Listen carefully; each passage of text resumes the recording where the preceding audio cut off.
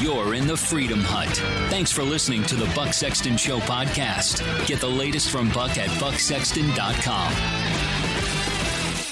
There's certainly a push-pull going on right now. There's those of us who are feeling the increased warmth and sense of freedom and yes, momentum to getting back our lives. And then there are bureaucrats and naysayers and people who have gotten either addicted to this new lifestyle in some way of remote work from home or addicted to the control that they've had over so much of the population. This is going to continue to play out. This is a major challenge that we have in our society, and I want us to be very clear about what we're facing. We're going to get into that today.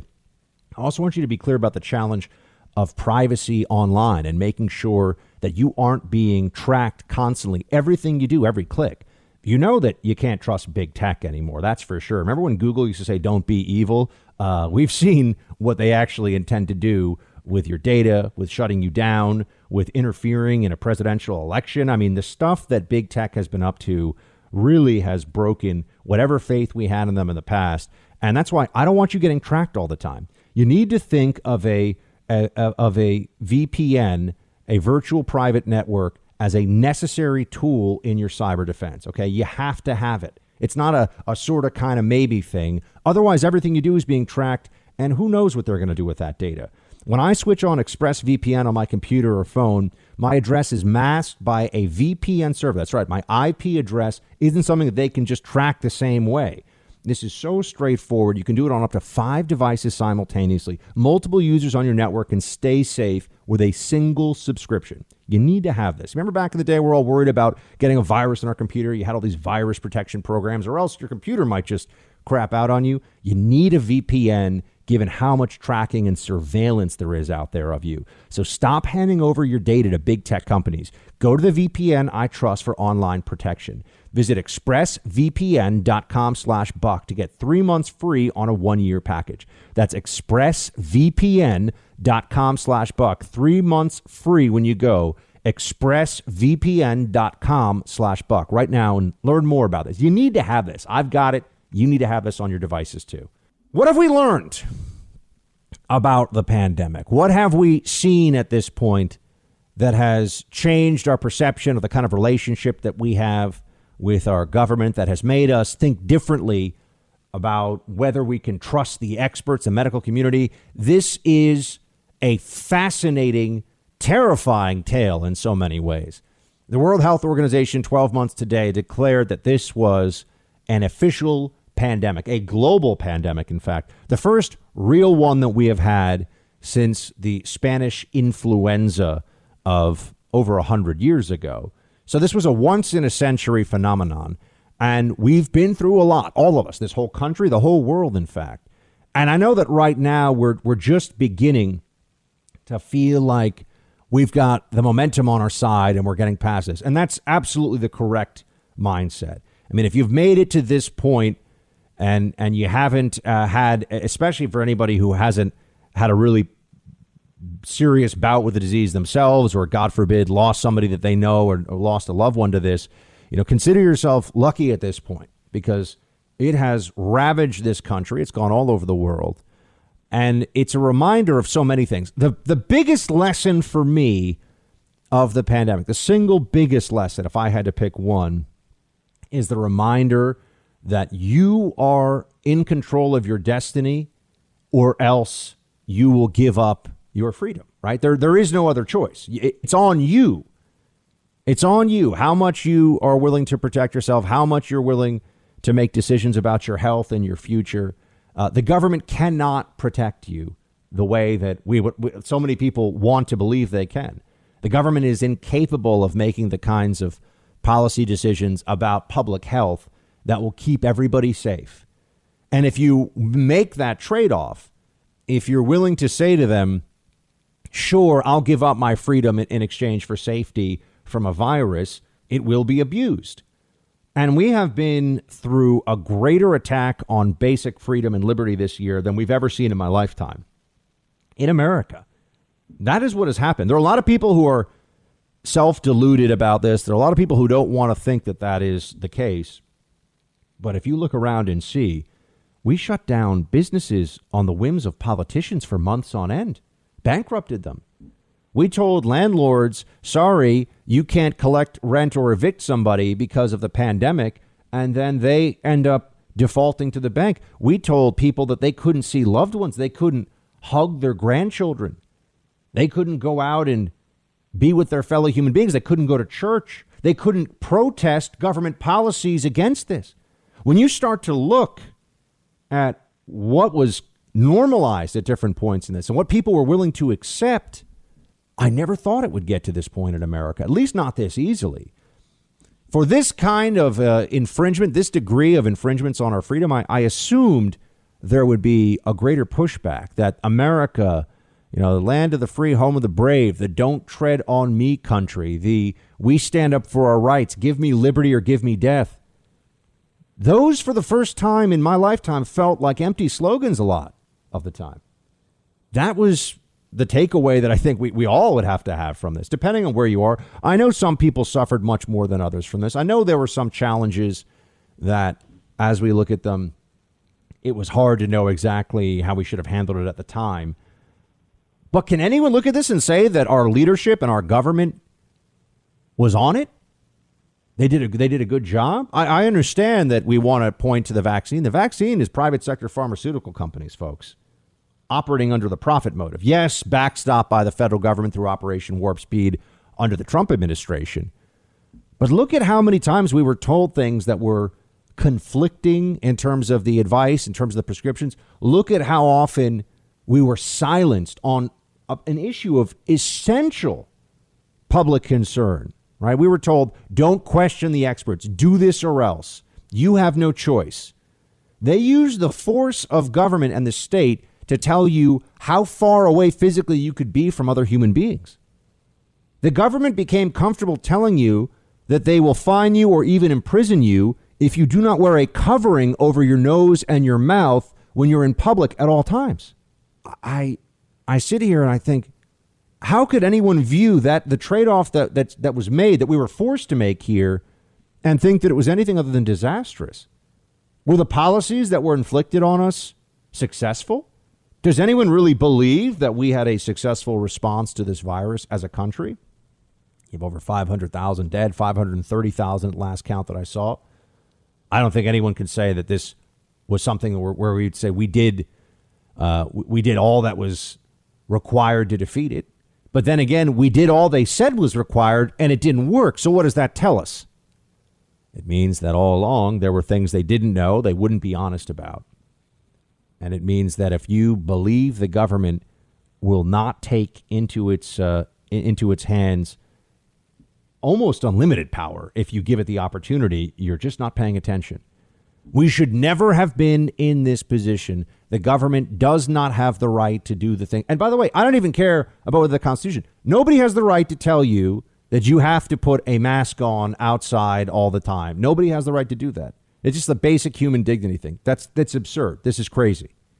It's not a limited time and place restriction saying all the time, everywhere you're outside, you have to do this. Because, mask mandates, they had outdoor mask mandates in places, too. And so when I say the right, this is wrong. This is too much power for the government to have. And notice how they kept changing the justifications as they went along they kept changing the science so that they would have the justifications to make whatever modifications to policy they felt like just in time. It was like they had started some kind of a religion and they got, the moment they needed it, there was some revelation that told them, yeah, whatever Fauci wants you to do, that's what you're supposed to do. Whatever Fauci declares as the smart thing, that comes from the science or the data. We were led like sheep into policies that anybody who's actually looking at the numbers would have to say this was at a minimum ineffective and perhaps even counterproductive. It didn't give us the benefits we were promised, and it certainly caused a lot of additional challenges and downside. And I think that this is what cost the Trump administration reelection. I think that this is why you now have Joe Biden doddering around, mumbling to himself, all because of a global pandemic. You just never know what life is going to throw at you, do you?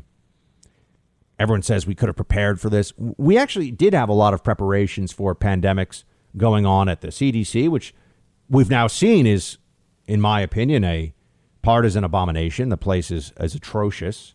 So much incompetence and just bureaucratic quizzling back and forth on the one hand, on the other hand, hyper cautious, but also oddly always siding with the Democrats. Isn't that interesting?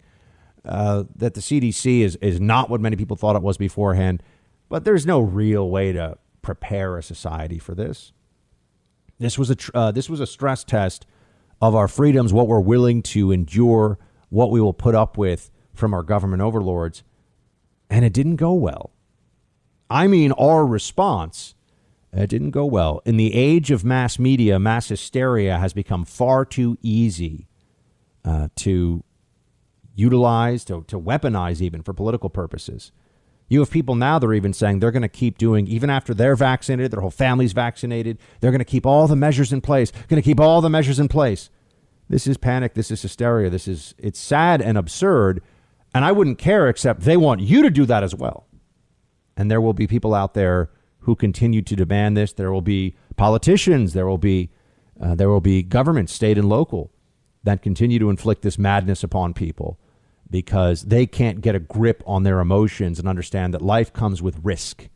There is no risk-free existence. And if you think the government can take all risk out of your day-to-day, you are just inviting tyranny.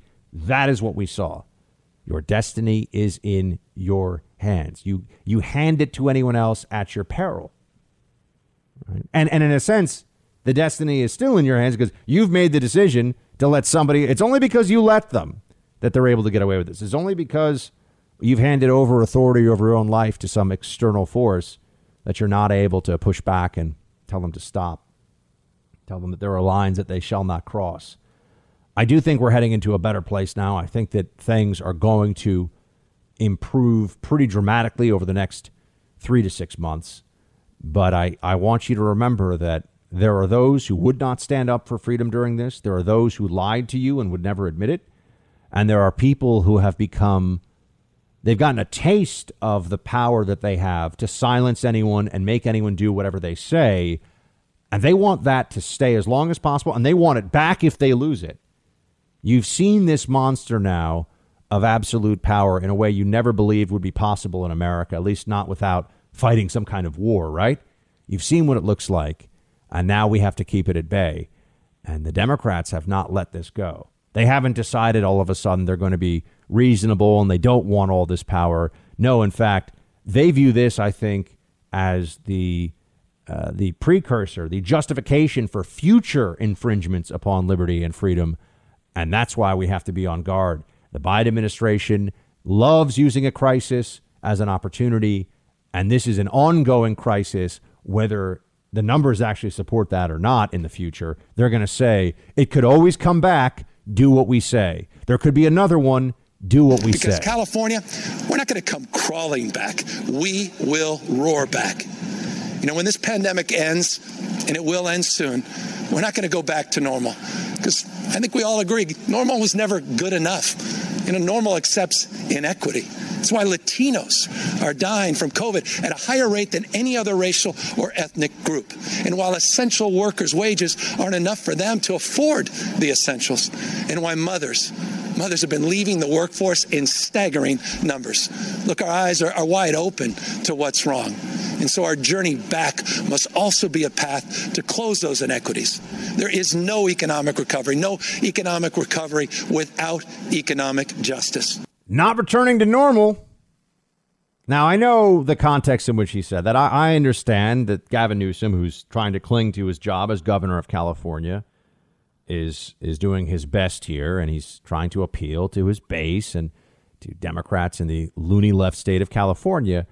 But that's a broader sentiment, and you know they have this one. They don't want to go back to normal. No, of course not. In fact, the COVID bill, as we've seen, isn't really a COVID bill. It's a spend $2 trillion on whatever the Democrats want for the transformation of our society bill.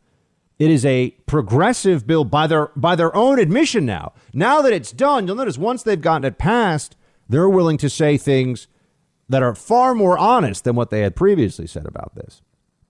Now we see ourselves being told, oh, that's right. We're getting everything we want in this process as Democrats. Sorry, Republicans, you're getting steamrolled. There was actually an article in the Wall Street Journal calling it the progressive steamroller. That's what's happening right now. Get out of the way. They're going to do it their way, or you can go take a long walk off a short pier. They don't care. There's no bipartisanship. It doesn't matter that half the country really disagrees with some of the things that Joe Biden's doing. I mean, not a little bit. Disagrees a lot. And I mean, the border is the best example of what a crisis under Democrat leadership looks like. This is entirely because of their ideological positions on the border. That's why we have a crisis right now. This is because they've changed policies. They've changed enforcement priorities. Democrats just want whoever wants to come here from all over the world, but mostly from Central America. They just show up and the Democrats will make sure they're processed and into the country as quickly as possible. That's how they really feel. You won't hear any Democrats say, hold on a second, we have too many people coming. This is not through our legal process. This is making a mockery of our actual immigration system. None of them say that.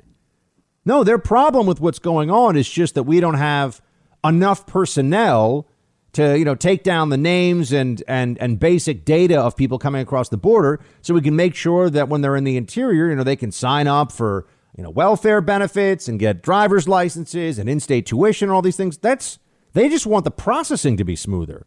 They don't want it to stop. I mean, this is a big difference. That's why the Democrats have to just lie about this, because the base of the Democrat Party is all about it. I mean, 30% of the country roughly just wants us to have an open border. All right. The Democrat left on the coasts and in the major cities, the deep blue parts of the country, they just believe, let's just go for it. Open border, whether they say so or not. That's how they really feel. But something like 60% of the country really doesn't want our immigration system to cease to actually exist. Right? They think that we should have some rules, some enforcement. You should come here with respect to U.S. laws. So this is why Democrats are doing something and lying about what they're doing.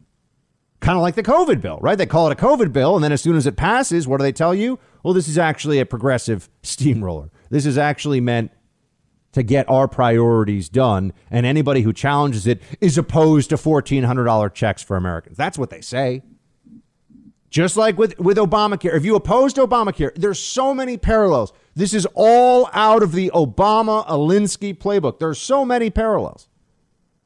What did they say if you had a problem with Obamacare? What was the answer they would give you?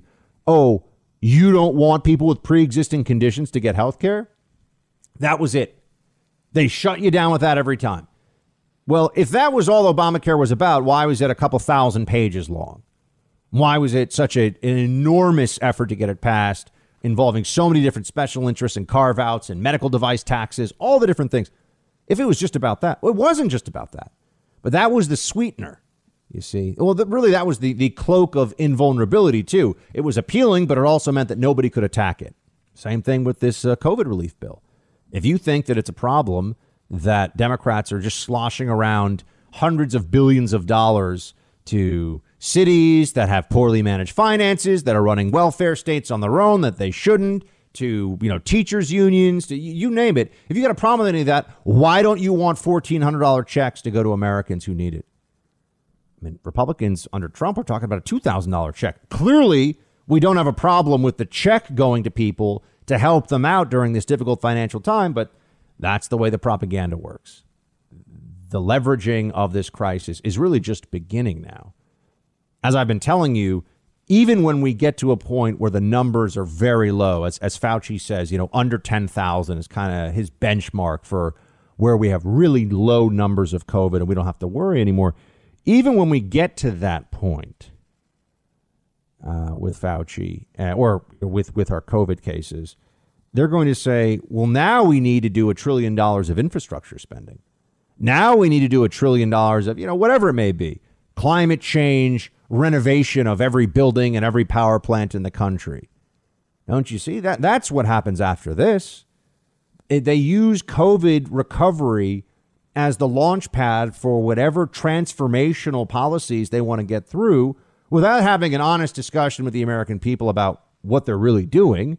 They couch it all in COVID relief. So for the next 12 months at least, get ready for that.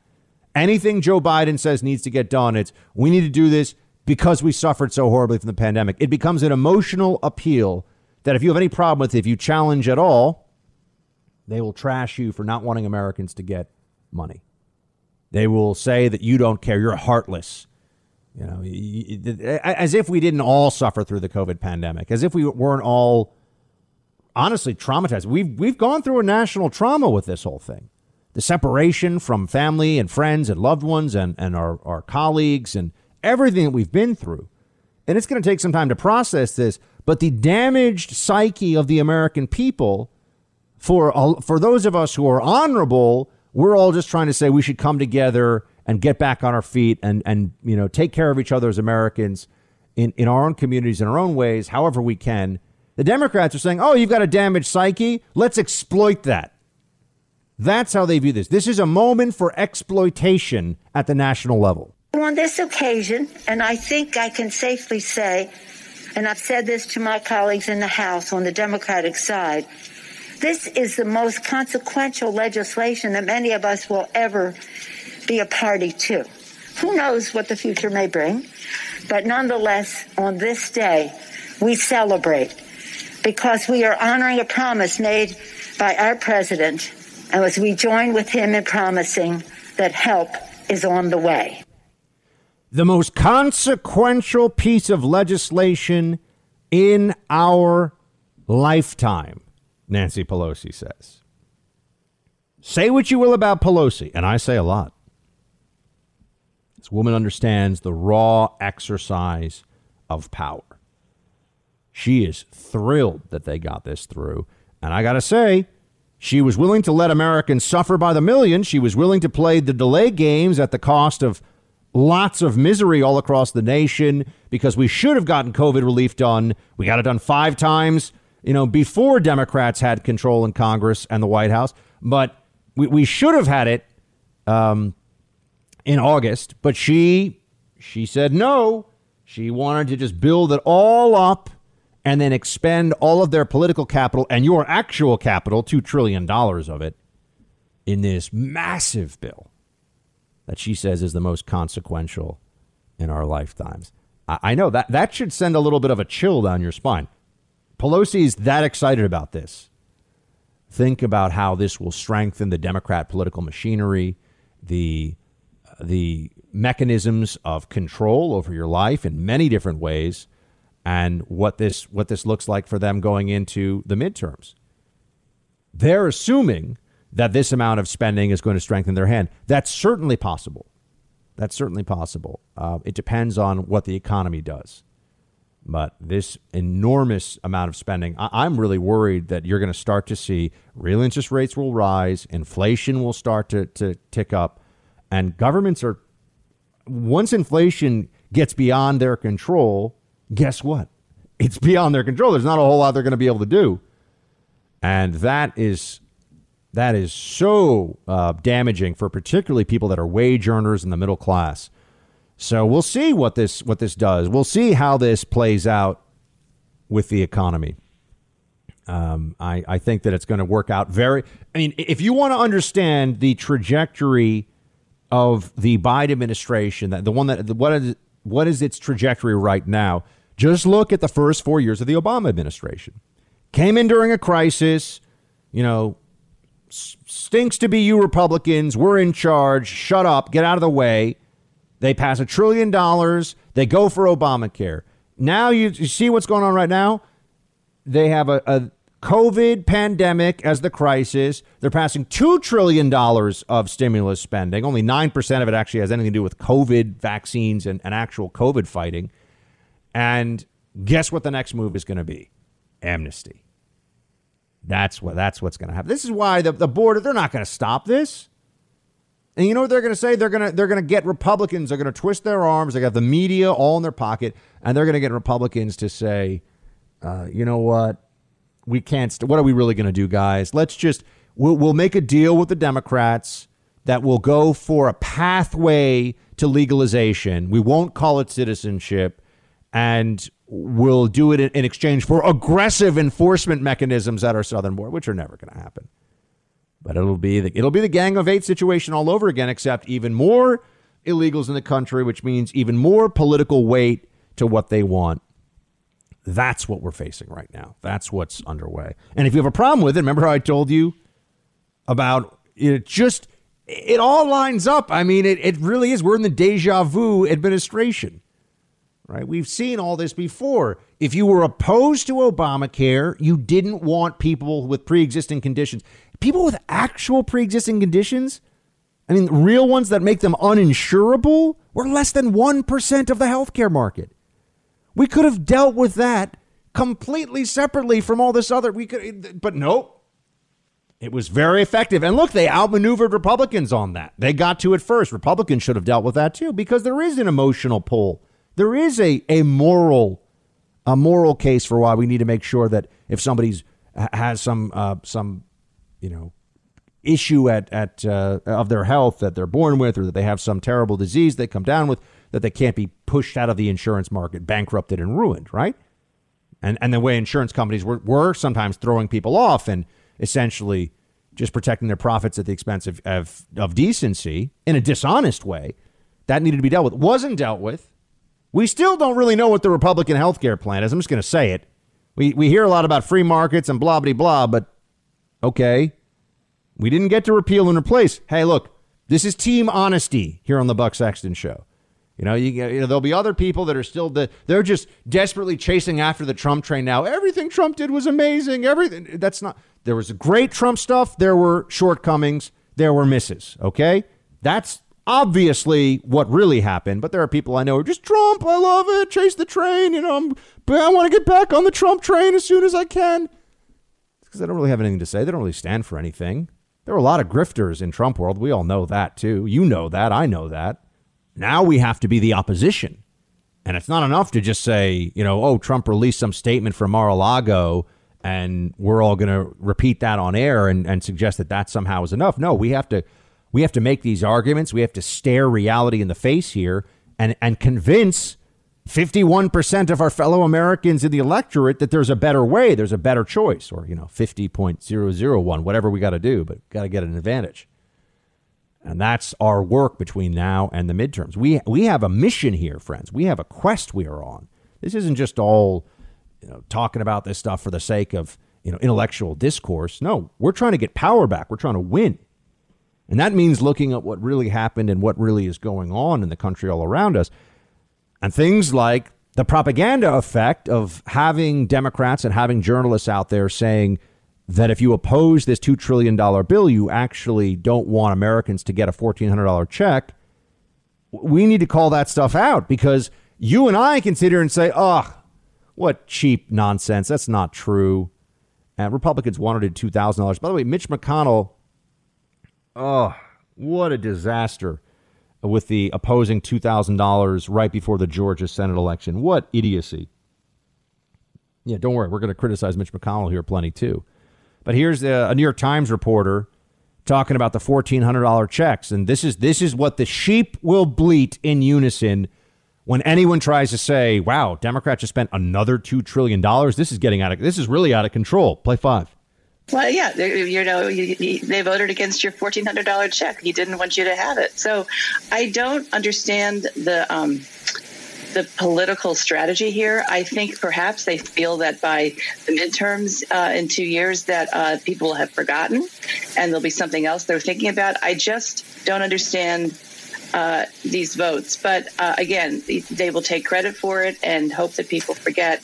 But I think that is one reason you're seeing this big effort by the Biden White House. I mean, this is going to go on for a month. Biden's going to Philadelphia this week or next week, and he's got the entire cabinet out, and it's just this blitz. They are going to delay the address to Congress by at least until April, because they're determined to sell this bill, which they are very pleased about. So again, I think the Republicans think that by 2022, the fall of 2022, people have forgotten about the bill and they can move on to something else. It is a mystery to me. Yeah. Why they voted against your $1,400 check? They're going to distill it down to that talking point. Even the Republicans wanted to do a check back in August. Here we are in March. Democrats, Pelosi leading the charge, refused to take action while people were suffering. While we went through the winter, the worst winter we had of COVID, right? Or the worst period of time, the worst 90 days was this winter. You know, it was December, January, February was the worst COVID outbreak that we've ever gone through.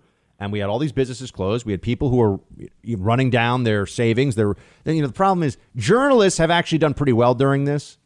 If journalists had all lost their jobs, if they couldn't continue to work, trust me, we'd all be hearing about the economic devastation. But you know who's been economically devastated by this? Individual small business owners. They're the ones who have been devastated by this. Restaurant owners, people that own stores and shops. Not Amazon, they're fine. Not the Washington Post, which is owned by the CEO of Amazon or the founder of Amazon. No, they're doing just fine. So, of course, they were willing to sacrifice you. They were willing to advocate for you to continue to shelter in place and wear 2 masks, wear 5 masks, don't see anybody, wash your hands, all that stuff, because they were just sitting at home filing their reports, just echoing the propaganda of other corporate media outlets, putting their garbage out there online, getting their paycheck as usual. They had their health care. They're fine. Ordering from Uber Eats, getting all kinds of exciting food, because the journos all live in cities where there's a lot of food delivery options, of course. So the economic pain, that has not been covered. That the same way the economic pain of the destruction of businesses during the BLM riots, that was never a focus. And it's all narrative creation. That's what the media actually does. They're not telling you what's going on. They're telling you what's important in their minds for you to know and believe. It's a different thing. And that's why the way that the public views this $2 trillion that Biden is spending, I know it's $1.9 trillion, but we'll say $2 trillion. The way the public views that matters a whole heck of a lot, because this could make or break the Biden administration. How this goes, what this does to the economy is going to be the difference maker. And you can already see it right now. I know it's so far away to think about the midterm elections right now, but really it's March. We're going to be in the summer before you know it. It's going to be the fall. We're going to be 1 year out. It's going to be an election year. That's how these cycles work in this country. You know it. I know it. And if they spend all this money and we start to see some real ill effects in the economy, some slowed growth, some continued hyper-regulation, COVID restrictions that are unnecessary, people are going to get really tired of this stuff. So they're going to continue to latch on to they voted against your 1,400, fine. We have to make the case that they could not, in a moment that cries out for adult leadership and bipartisanship. Republicans worked with Democrats 5 times last year. Democrats said, screw you, Republicans. This is our opportunity to get whatever we want. That was what they did. Absolutely. As Senator Warnock said yesterday, thank God for Georgia. We would not have passed this legislation had we not won these 2 runoff victories on January 5th. So for anybody who ever doubts that elections have consequences and that voting matters, the thousands of dollars of economic relief that working families are about to receive, the hundreds of billions of dollars for the public health effort and to reopen our schools, the most progressive economic relief package passed in generations by the U.S. Congress, 0% of the tax credits and stimulus checks going to the top 1%. Promoting economic recovery by getting help directly to working class and middle class people would not have been possible had folks not turned out in record numbers in Georgia in early January. That's the beauty of our democracy. The people's voice is what counts. The people demanded this economic relief. Georgia voters demanded this economic relief. We've delivered this economic relief. Now it's time to pass voting rights measures and to advance a bold and historic infrastructure plan. Oh, they're moving on to the next thing already. And I know we have to eat our peas sometimes. And that means understanding that the loss of those 2 Senate seats in Georgia. I told you when Trump was declared, the loser in the 2020 election, I said, guys, you remember this. I said, if we win one of the 2 Senate seats in Georgia, we're going to be able to hold the line. We're going to be all right. Don't worry about it. Right. It's not great, obviously. I was bummed about what happened. Bummed is putting it mildly about the Trump loss. But then we lost the 2 Georgia Senate runoff seats in highly winnable races. Kelly Loeffler was not a good candidate, obviously. I mean, Purdue, I kind of thought would get it done, but nope. So, the elections do have consequences. It is a true statement, and we're dealing with those consequences right now. This is the world that I was hoping, this is the America I was hoping we'd avoid by at least keeping a divided Congress with Republican control, but they're getting their way. So we make the argument against it. We've got to convince enough Americans. We have to get people engaged enough in what's going on that people like Joe Manchin in West Virginia, that, people like Susan Collins up in Maine. Susan Collins is a Republican, I know, but, we got to get her to actually stay with the team here. But we got to get Joe Manchin to make sure that he doesn't just go along with the left on everything. I mean, he's one of the most important politicians in the country right now, and he knows it. If they get rid of the filibuster, we've got big challenges, and they're already giving us some sense of what they want to do. I've told you what the game plan is. You know that I'm good at seeing the next moves of my opponents, and whether it's Dr. Fauci with all of his lockdown madness, or what the Democrats are planning here, it lines up with what Obama, it's like they put a big folder out. It's like you have, Axelrod and Valerie Jarrett have taken the folders out of the dusty file cabinets of, Obama 1.0, Obama 2.0, right? The first and second terms.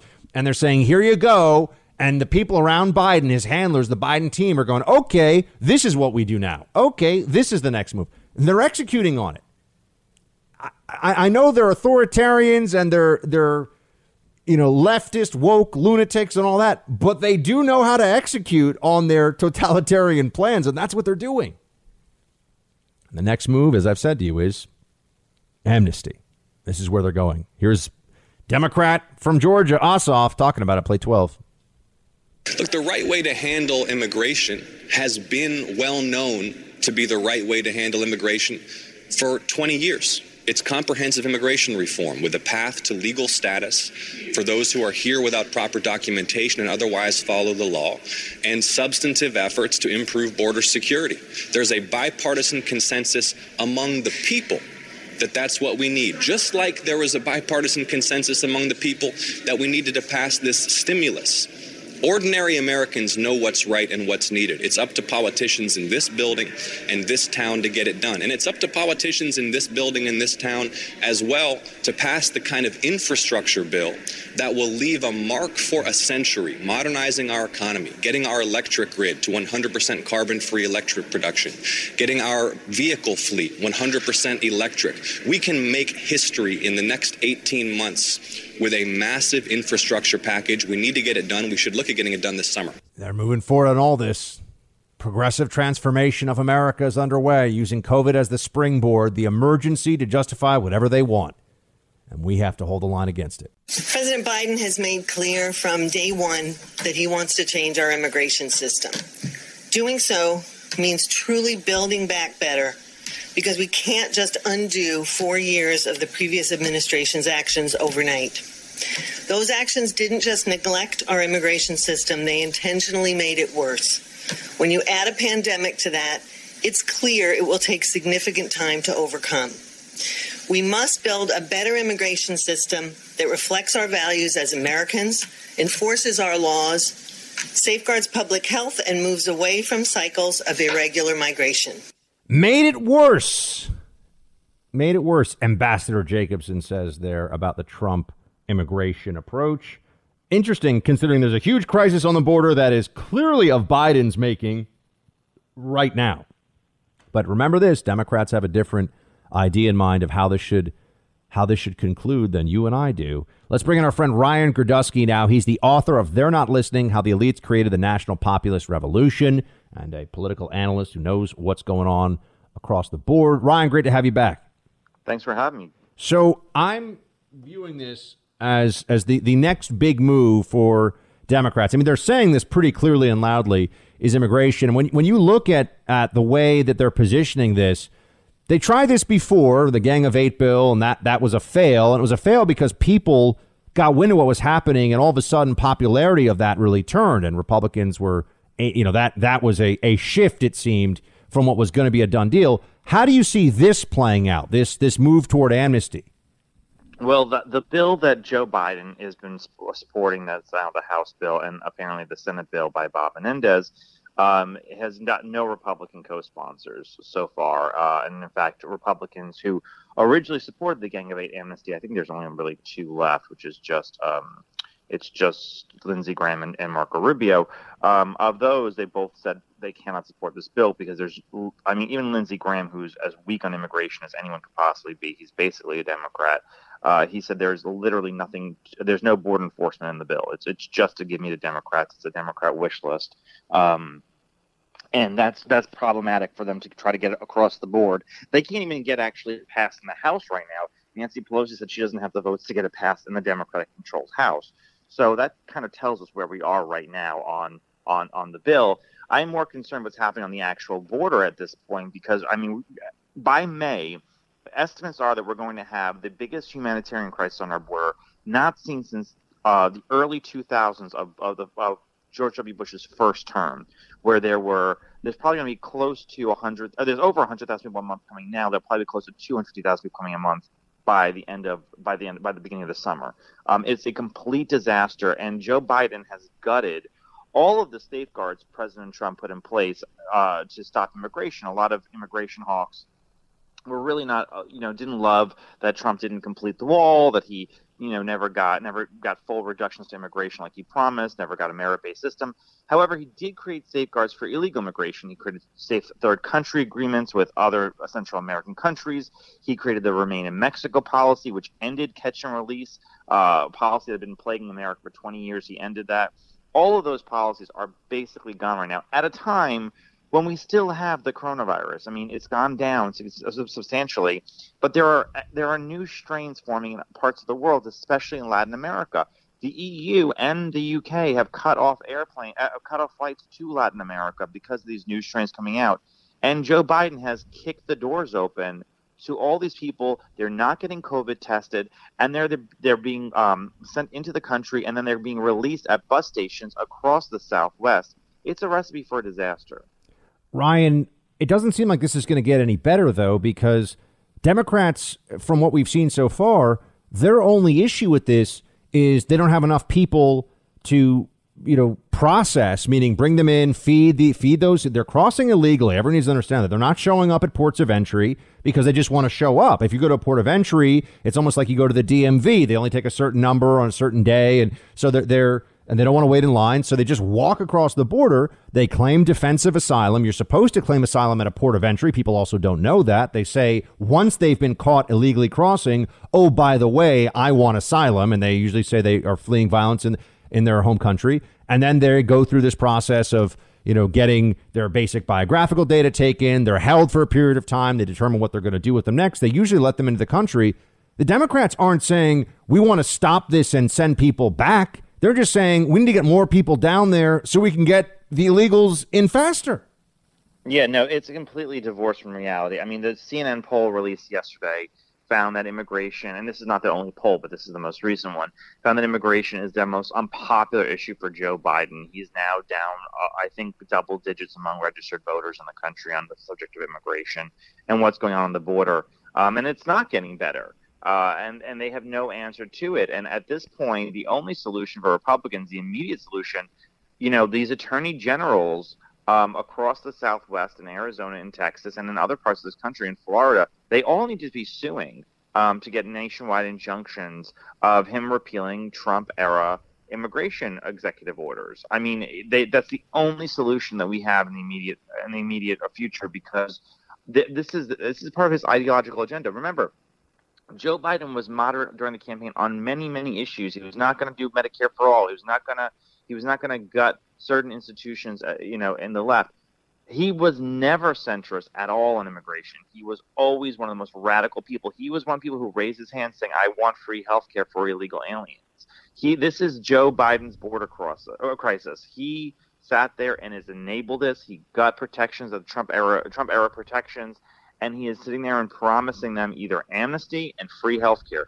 It is a recipe for disaster, and it's only going to get worse as the immigration debate continues. Now that the coronavirus package is done, and now that the border surge is happening. I mean, it's just going to get it's a complete recipe for disaster. It's a humanitarian crisis, it's a national security crisis, it's an economic crisis, and with the coronavirus, it's a health crisis. We're speaking to Ryan Gerdusky, author of They're Not Listening: How the Elites Created the National Populist Revolution. Ryan, give us a sense. Let's say they get to a bill that is effectively an amnesty bill, right? They may call it a pathway, whatever it is.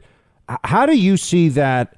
I mean, kind of war game out for us what that would look like from the electoral map perspective. And let's assume, and this is a whole other conversation we'll get into right now, let's assume it is about 12 million people that are covered under the amnesty bill. I think the number's substantially higher than that. I have for a long time. But let's assume it's 12 million. What does that mean in terms of the chances that Republicans have to win national level elections? Oh, it's over. I mean, say goodbye to Texas. Say goodbye to Arizona. Say goodbye to Florida. Say goodbye to North Carolina. It's over. It's game, set, match. The whole country's California, and enjoy. I mean, it's going to take a few years for that to happen because amnesties do take a couple of years and to get them all registered to vote. So maybe we'll have a few good election cycles, but at that point, we're whistling past the graveyard. And it's just effectively over at that point. I mean, everyone keeps saying, oh, Trump did so well with Hispanics. Trump did so well. Yeah, Trump did so well with Hispanics. He got 37%. It's not a majority. He got 41% of Hispanic men or 42% of Hispanic men in Texas. He did well in some areas, not well in all areas. And even in places he's surging, like Chicago or the Bronx, he went from having 9% to 22%. So is that a surge? Absolutely. Is that going to make the Republican Party viable with Hispanics? No. And everyone and I wrote this in my newsletter that's on my Substack. People say, oh, Hispanics, they voted because they experienced socialism, they were against socialism. Yes, some Hispanics did. Colombians, Nicaraguans, Venezuelans, Cubans. But you know who benefited the most from the surging Hispanic vote? Bernie Sanders. Bernie Sanders, when he was a candidate running on socialism, was winning Nevada, California. He got very close to winning Texas, and it was only because of the heavy Mexican population. They don't have a negative opinion about socialism. They don't have a negative opinion. That's a vast majority, even still, of the illegal immigrant population in the United States is still Mexican. I mean, there are a lot of Central Americans now, but Mexicans, Central Americans, and Puerto Ricans, in pollings that have been done, have a very positive opinion on socialism.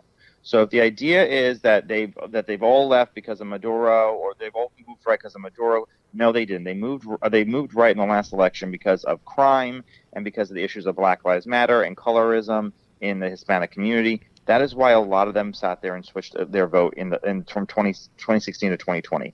That is not going to always be the issue, and it is not, and they are not going to be catapulted to move right on economic issues. They just don't believe in it. It is a recipe for. I mean, we will be debating between Nancy Pelosi's version of the Democratic Party and Chuck Schumer's version, and that's all we'll have left from there on. How do we stop it, Ryan? How can it be stopped? Well, I think it should be stopped in the House. Remember, Democrats have a very, very narrow margin in the House. I think they're already talking about watering down to just a DACA amnesty, which would be bad, but it wouldn't be nearly as bad as a full-blown amnesty.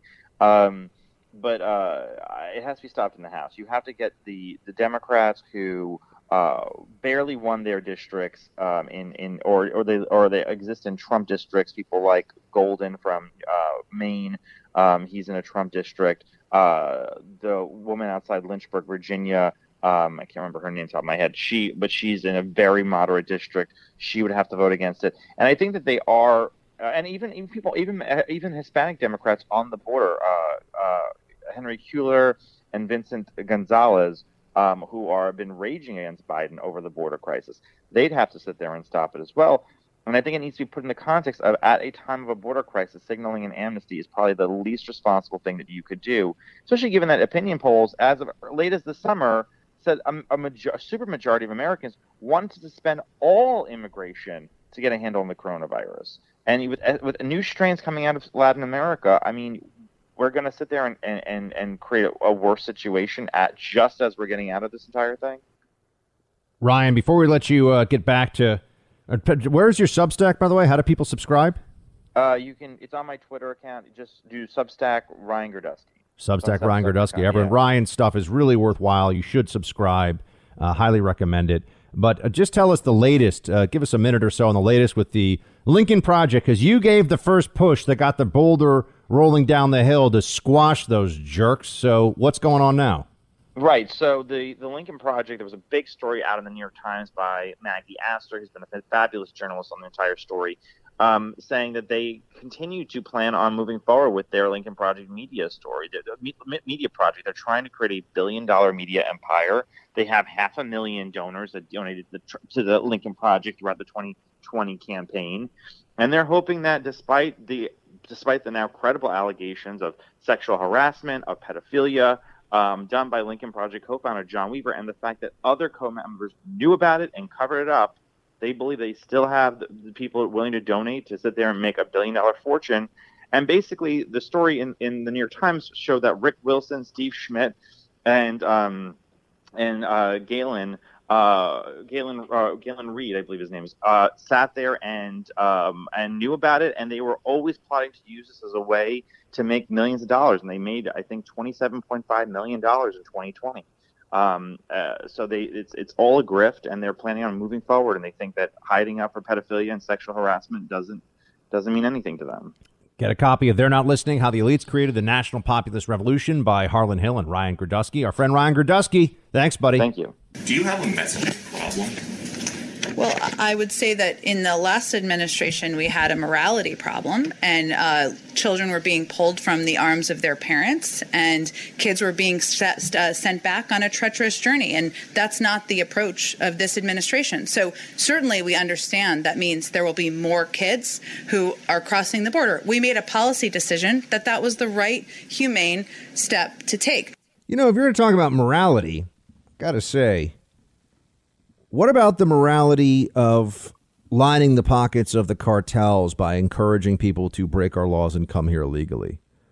What are the morality of kicking open the border so that more lethal opioids, fentanyl and carfentanil and heroin and whatever, can come across the border, poisoning our Americans, especially in a year of the highest ever overdoses, over 80,000 in 2020? So what about the morality of all these things? No, Democrats, once again, their first impulse is to give things to people that don't mean anything to them as individuals, right? They like to be generous with your tax dollars, generous with, with the sovereignty of this nation and willing to sacrifice it because it makes them feel good. A little bit of virtue signaling means a lot more to people on the Upper West Side and in Santa Monica than it does people that live in places where they're actually going to have to compete with the newly arrived illegal immigrants for jobs. They're going to have to deal with what that means for the resources, the state resources in that community. It means a lot of overcrowding of public schools in some areas. English as a second language training that's going to have to get funded and all. I mean, there are things that come with all of this, and ultimately you say, well, if there's no problem with any of it, why not just be honest about the fact that we should have an entirely open border? If there's no downside to illegal immigration, and this is what I want you to remember, if there's nothing bad that comes from illegal immigration, why don't we have Democrats advocating for unrestricted immigration in the United States across our southern border? Why not just say that then? You see, they can't have it both ways. It can't be that any criticism we make of illegal immigration is wrong and racist and awful and bad. It can't be that. And there is a downside to immigration, right, that they won't talk about. Well, hold on a second. You said any criticism is bad. And if there's no downside, why aren't you in favor then of unrestricted illegal immigration? Right. So if they've said that you can't criticize it because it's all good, it makes the country better, we're a nation of immigrants, they work harder than Americans, all the things that we hear all the time. If that's the truth, then why not just say, yeah, we should have an open border? You see what I'm saying? There's a logical flaw in what they're doing, or there's a fallacy of logic here, which is that it flows from the following. If you do not believe there's any problem with this, what's going on at the border, other than we just need more resources there, well, then why not just say this is the way it should be all the time? If people coming from Honduras and El Salvador because they want a better economic opportunity and they don't want to have to wait and go through our immigration system as it normally is, If that's great and makes America a better, richer country that's better for all Americans and there's no downside, well, then why isn't that just the policy? You see, it is de facto the policy the Democrats want, but they won't be honest about it. Because ultimately, a lot of people sit around and say, so I guess we shouldn't have an immigration system then? Once you start to poke at this, it all falls apart. Once you start to ask questions that, of course, the media will never ask people like Joe Biden, fundamental questions about really what kind of nation we're going to be, what kind of country this is going to be, then they don't have answers. And they just yell at you and say, oh, that's racist and that's awful and how dare you and all the other stuff they always do. The usual moralizing in place of an actual argument. That is where the Democrats go on this. That is their approach. But I just want you to note that they can say that the previous administration had a morality problem, but there's a lot that's immoral about the lawlessness that Joe Biden has created and the Democrat Party is embracing here. A lot of people suffer on both sides of the border when we have anarchy and lawlessness at our border. That's the truth. And the Republicans need to start making that argument much more forcefully. Poso is in the house. Our friend Jack Posobiec of One America News. He is covering everything going on with the Derek Chauvin trial in Minneapolis, as well as the continued state of siege in D.C. from the coming QAnon coup that's never actually going to happen. And everybody knows it, but Jack Posobiec is with us now. Poso, good to have you, sir. Agent Buck, always a pleasure, my friend. Doing my thing. Let's get to it, man. What is going on at this stage of the Chauvin trial? You're following the jury selection process very closely. What are some of the key takeaways and things we're learning from how this is looking so far?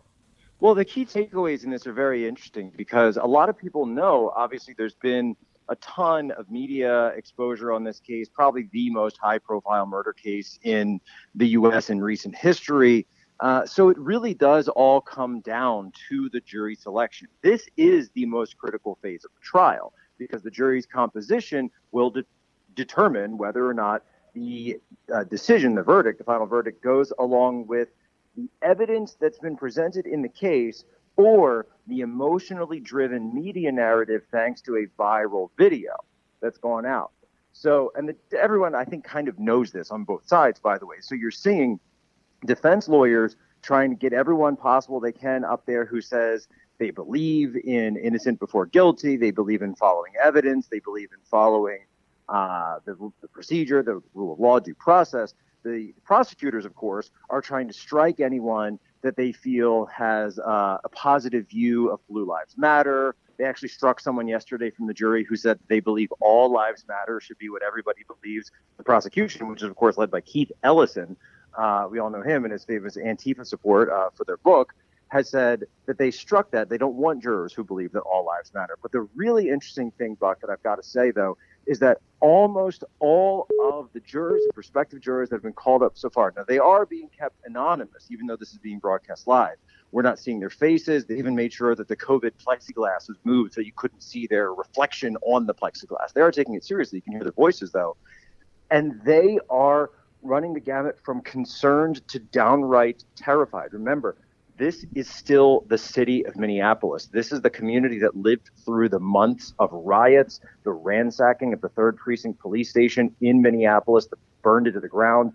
And they're thinking, what happens if I serve on this jury, the mob doesn't get the answer that they want, and I'm still living in this city, right? We've got a situation now where they know that the police couldn't even protect their own precinct. Jacob Fry, the guy who runs the city, has been out protesting with them, was supporting Antifa in many cases. They don't have confidence that they are going to be safe whether they're serving on this jury. Buck, we've got to a place now that America hasn't been in since the founding of the Republic, where people are more terrified of the mob than they are interested in actually upholding the rule of law in the Republic. This is, I mean, there's that phrase from, Star Wars. This is actually how democracy dies, folks. This is what you're looking at right here. If these forces are allowed to come forward, and if street justice is able to take the place of actual justice, then we lose it. It's as simple as that. Talking to Jack Posobiec of One America News. And Jack, What can you tell us about what is being called the George Floyd Autonomous Zone in Minneapolis?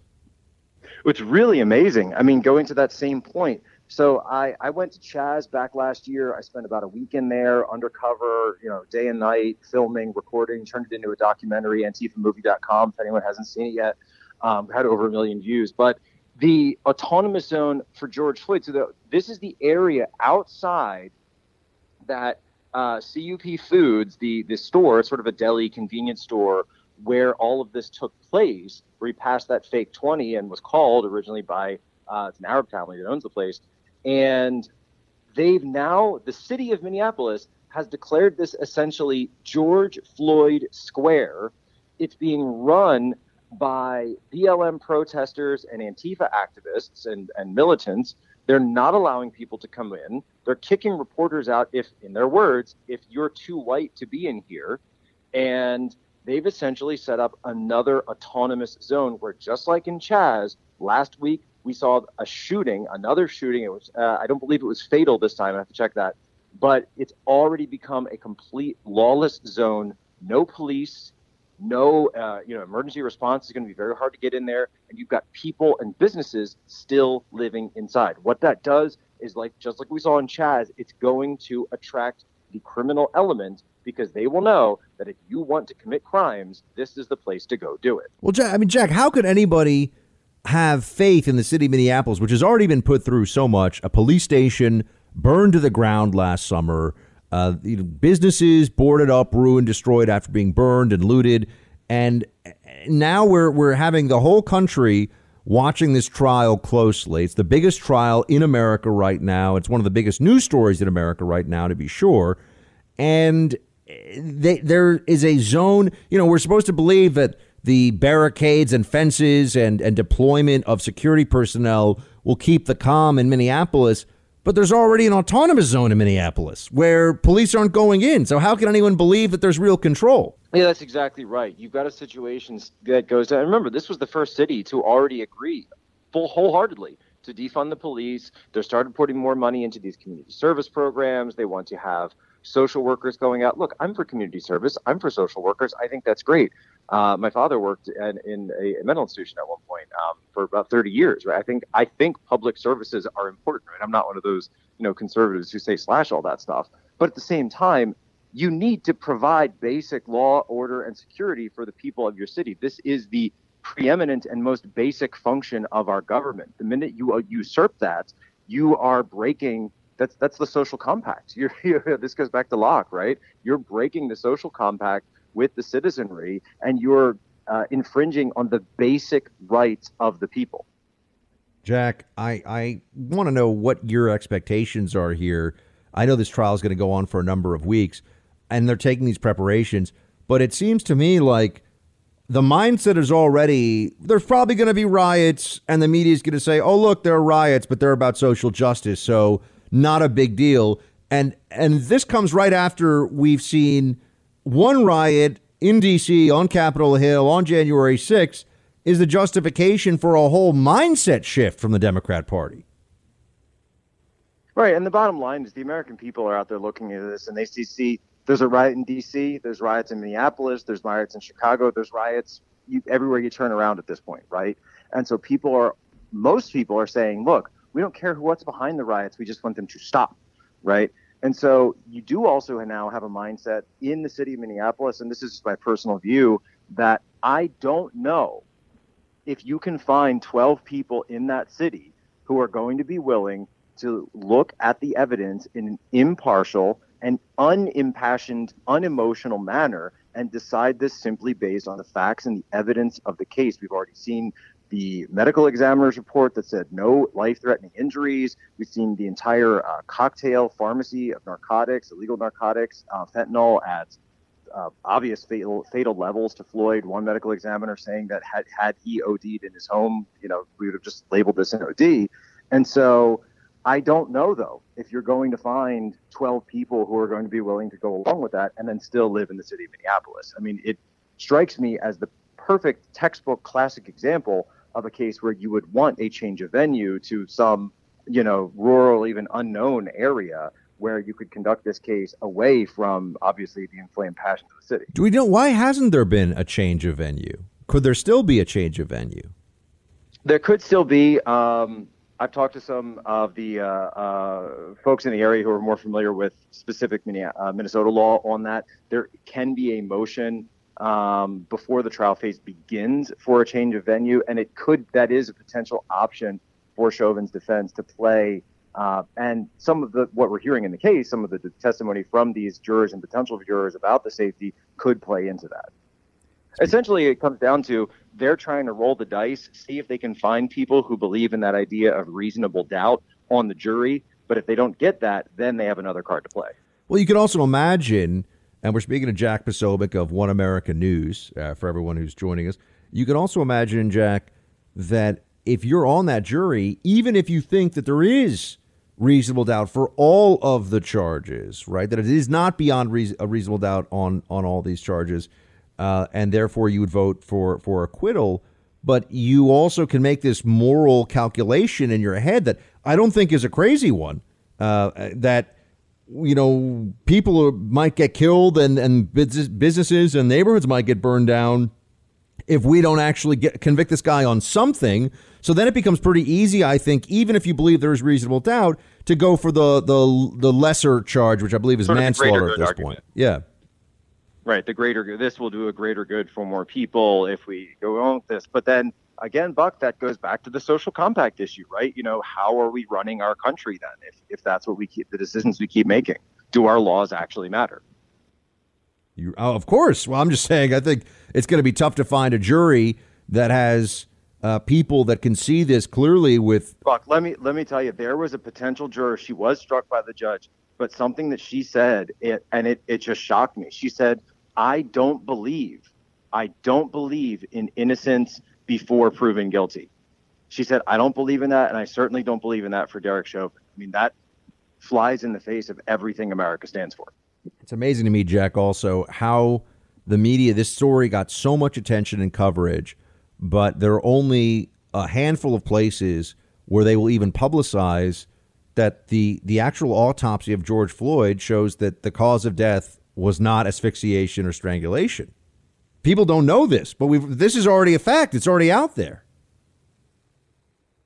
Yeah, that's exactly right. I mean, in any other case, if it didn't have that viral video attached to it, if it didn't have, sort of the racial element attached to it, the law enforcement angle attached to it, people would have looked at the autopsy, it would have come out, and they would have said, oh, well, you know what, that's what actually happened. It turns out that there wasn't any life-threatening injuries. They weren't able to identify injuries to the neck, so therefore, it's just kind of one of those tragic, terrible things. Obviously, nobody wanted this to happen. I'm sure Derek Chauvin didn't want this to happen. None of George Floyd's family wanted this to happen. Nobody wants this to happen. But it is something that happens. And you did actually have one juror, and I will add, I'll throw this out there, who testified and is seated on the jury, that he said he didn't have a positive view of Chauvin. However, that if George Floyd had complied with the officer's instructions, he would probably still be alive today. Jack Posobiec, everybody. Go check him out at One America News. Follow him on social media. Mr. Poso, always a pleasure, sir. Thanks for joining us. Appreciate it as always, Agent Buck. Yeah, I think we've overdone it. There are no serious, I just checked early this morning, there have been no serious threats against the Capitol. I think we're way overreacting to the current need. And much like the $1.9 trillion, looking back at what happened January 6th, rather than where we are now. I'm extremely uncomfortable with the fact that my constituents can't come to the Capitol with all this razor wire around the complex. It reminds me of my last visit to Kabul. Mitch McConnell saying it reminds him of Kabul to be at the Capitol, and I can understand why. I mean, the whole thing is so outrageous. It's so absurd, and we all know it. But Democrats like the optics of this. They like being in a position to pretend that they're there. See, it's all part of the victim mentality. They're under siege. They're under threat. The Republicans aren't under threat the same way, of course, not according to the Democrat narrative here. But Democrats are under siege. And therefore, whatever extreme actions they have to take are justified to deal with that threat, too. You can't criticize them. You can't say anything mean about them. That's basically the same thing as violence. That's what they always say, right? That you're putting them at risk right? You're putting them at risk. You're actually creating a physical risk for Democrats when you call them out, when you disagree with them. Notice that it all comes back to you're not allowed to have different opinions. You're not allowed to disagree with them. Somehow they create an endless number of these different frameworks for understanding, frameworks for discussion, where at the end of it all, it's you can't challenge them. If you do, it's violence. If you do, it's creating harassment against them. You know, we've seen this where I know Tucker Carlson has done a few segments now on a New York Times reporter who, you know, is clearly drinking some of the victimology elixir and believes that this is a way to advance her career by saying that she's endured so much harassment. You know, these journalists, I'm sorry, they go around and they'll ruin lives on a whim. They'll ruin other people in media, usually conservatives, if they can, on a whim. No problem with that. I mean, Rush Limbaugh, the greatest, of course, and we miss him every day. His formulation of them as the drive-by media is brilliant because it's so accurate.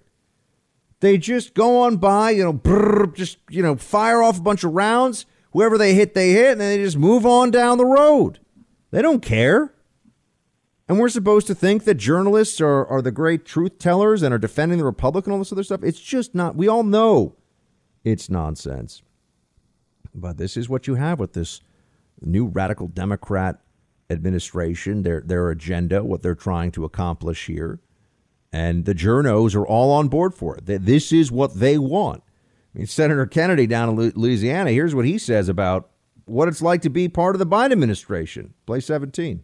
There seem to be two main characteristics to serve in President Biden's cabinet. Number one, you've got to worship at the altar of climate change. The people that he's nominated don't see climate change as a discrete scientific problem. They see it as a religion. And number two, it appears that at least most, if not all, of his nominees are obsessed with race and gender and sexuality. It is a top priority item for them. But what they say, which is fascinating, is that we're the ones fighting the culture war. Here's Seth Meyers, allegedly a comedian, play 6. The Republican Party and conservative movement have turned entirely to nonsense culture war BS because they have nothing else to talk about. They don't have a convincing criticism of the Democrats' massive COVID relief bill because it's overwhelmingly popular, even with their own voters. 75% of Americans and 59% of Republicans said in a new poll that they support the bill. So remember that when people complain it's a partisan bill, they're only referring to elected Republican officials not voting for it. It's popular among voters from both parties. It's a historic achievement that will, among other things, fund vaccinations, send thousands of dollars directly to the vast majority of American families, and cut child poverty in half. What a little snide propagandist he is, isn't he? Not even funny, not even talented. Ugh. Coulter time. Ann Coulter, 13-time New York Times best-selling author. Great hits like Godless and Guilty and Treason. She is now with us to talk about her latest column at AnnCoulter.com. Ms. Coulter, great to have you. Good to talk to you, Buck Sexton. I want to discuss the justice system we have, which is a two-tier justice system for woke Democrats on the one side and then Republicans or anybody associated even vaguely with them on the other. I know you wrote about that this week. But first, I don't know if you had a chance to see or if you've heard about this Miseducation of American Elites article. I was talking about it right before we went into the commercial break. But it's just about how the most woke training that's going on now in the most elite schools, places like Dalton and Horace Mann here in New York City. And here's a quote. Physics looks different these days. We don't call them Newton's laws anymore, an upperclassman at the school informs me. We call them the 3 fundamental laws of physics. They say we need to decenter whiteness, and we need to acknowledge that there's more than just Isaac Newton in physics. And it's beyond parody at this point. I know. Boy, that's a way to make learning fun. The 3 laws of physics. Unbelievable. I know. I just, I don't know. I think it's cultural appropriation for people to benefit from the laws of physics. We should dismantle everything that has been created, all knowledge we know, thanks to Newton because he was a white man. Well, I saw there was this trending for a while recently. Math, it was like hashtag math is racist. And I assumed it was a parody or that people were trying to make some kind of a point. But no, there's actual teaching instruction material for math teachers that specifically say that focusing, and I'm not making this up, it is funded by, in part, the Gates Foundation, by the way, the Bill and Melinda Gates Foundation. Wow. Really, really amazing. Yeah, there's actual instruction out there that says things like focusing on the right answer can be a form of over focus on whiteness in mathematics, which is amazing to me, too, because I know that Stuyvesant High School, which is a very math and science heavy school, is 70% Asian. Yes. No, it's funny in all of these woke discussions, Asians are just completely cut out of the equation. It's as if we are still, 1950s, 1960s America. You often don't hear about Hispanics. They still act as if there are only two racial groups in America, black and white. I guess the Asians really complicate the arguments about, for example, the SAT and other standardized tests being culturally biased. We must throw them out. It's white supremacy. Only white people do well. Well, Asians do better on math than white people on these standardized tests. So I think we need to go get back to the drawing board on making sure this just promotes white people. Whether it's in Boston, they had this issue where they got rid of what are essentially gifted and talented track classes, or here in New York City with the test for Stuyvesant High School, the elite public school that's just a test. Every 2 years, I'd say, there's some movement to say, this is wrong, it's racist, it's white supremacy.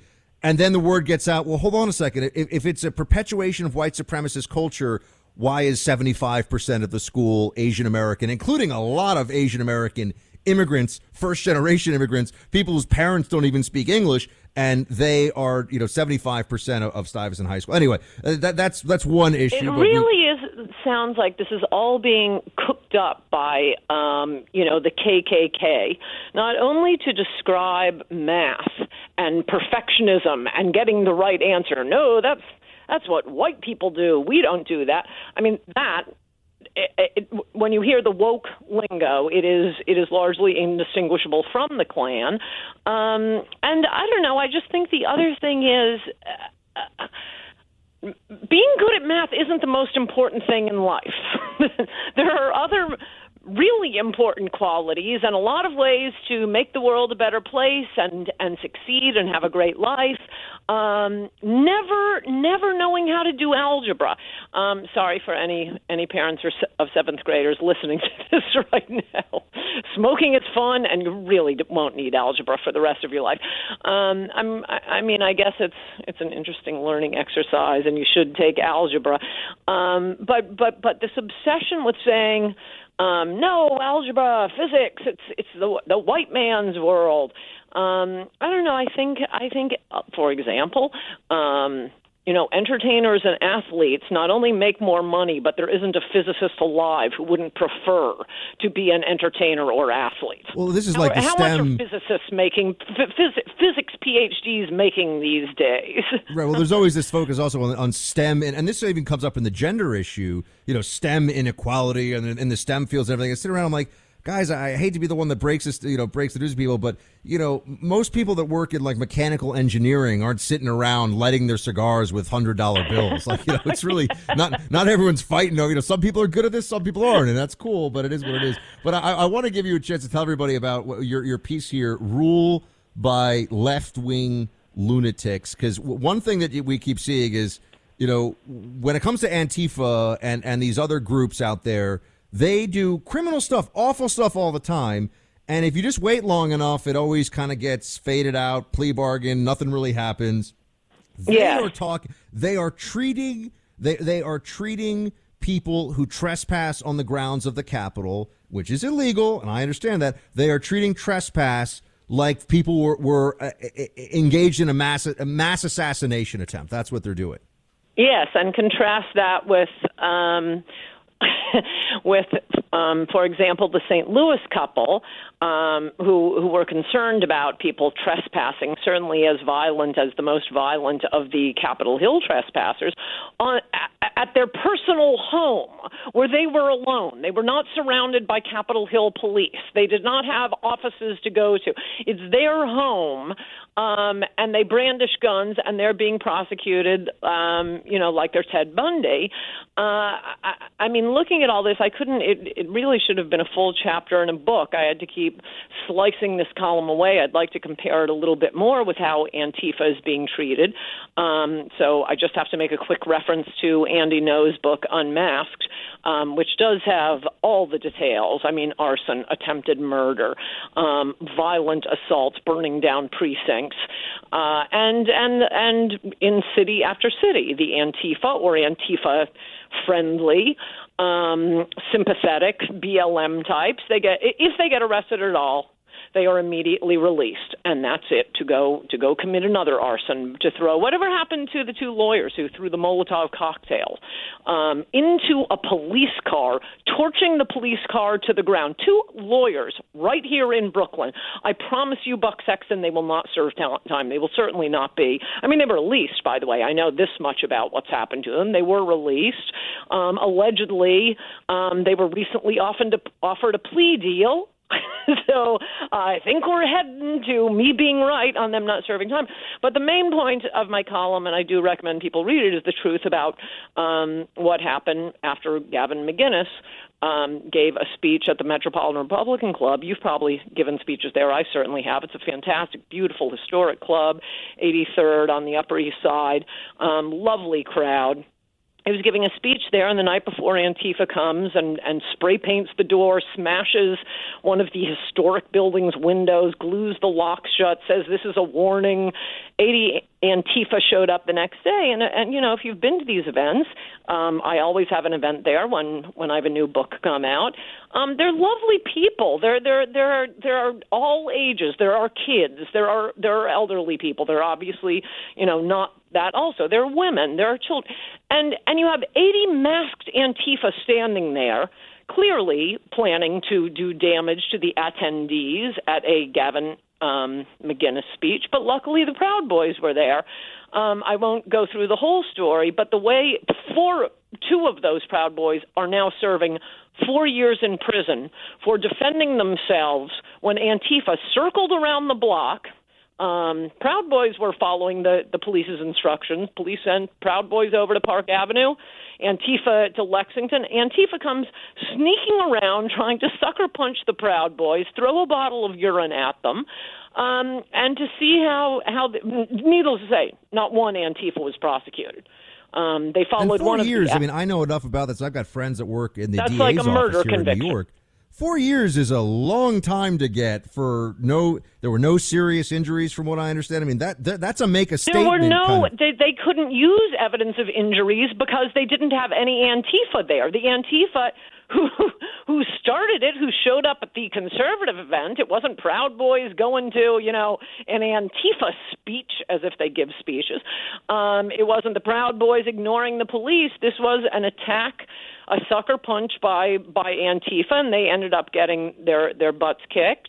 But some of the Antifa who punched and robbed one of the attendees at Gavin McInnes' speech was arrested by the police. I suppose I'm not laying this at the feet of the police, but it goes to Cyrus Vance's office, and we're releasing them, and we won't be pressing charges for punching someone. Someone for a nice Upper East Sider who wanted to attend a speech.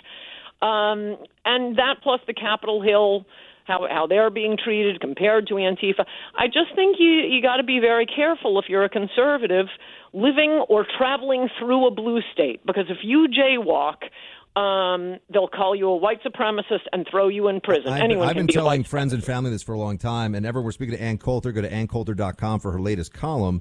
And, I've always said this, if you're a known conservative in any capacity and, you get into a scrap on the street over something or you have some issue or whatever, you are not going to get a fair trial actually in New York City. I mean, or anything else. I mean, look at how Palm Beach treated the county of Palm Beach, very, very liberal. The town of Palm Beach is not particularly, but the county is. How Rush Limbaugh was treated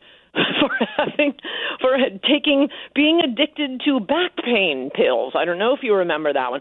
Any kind of law, the left simply does not believe in the rule of law and fairness and treating like cases alike.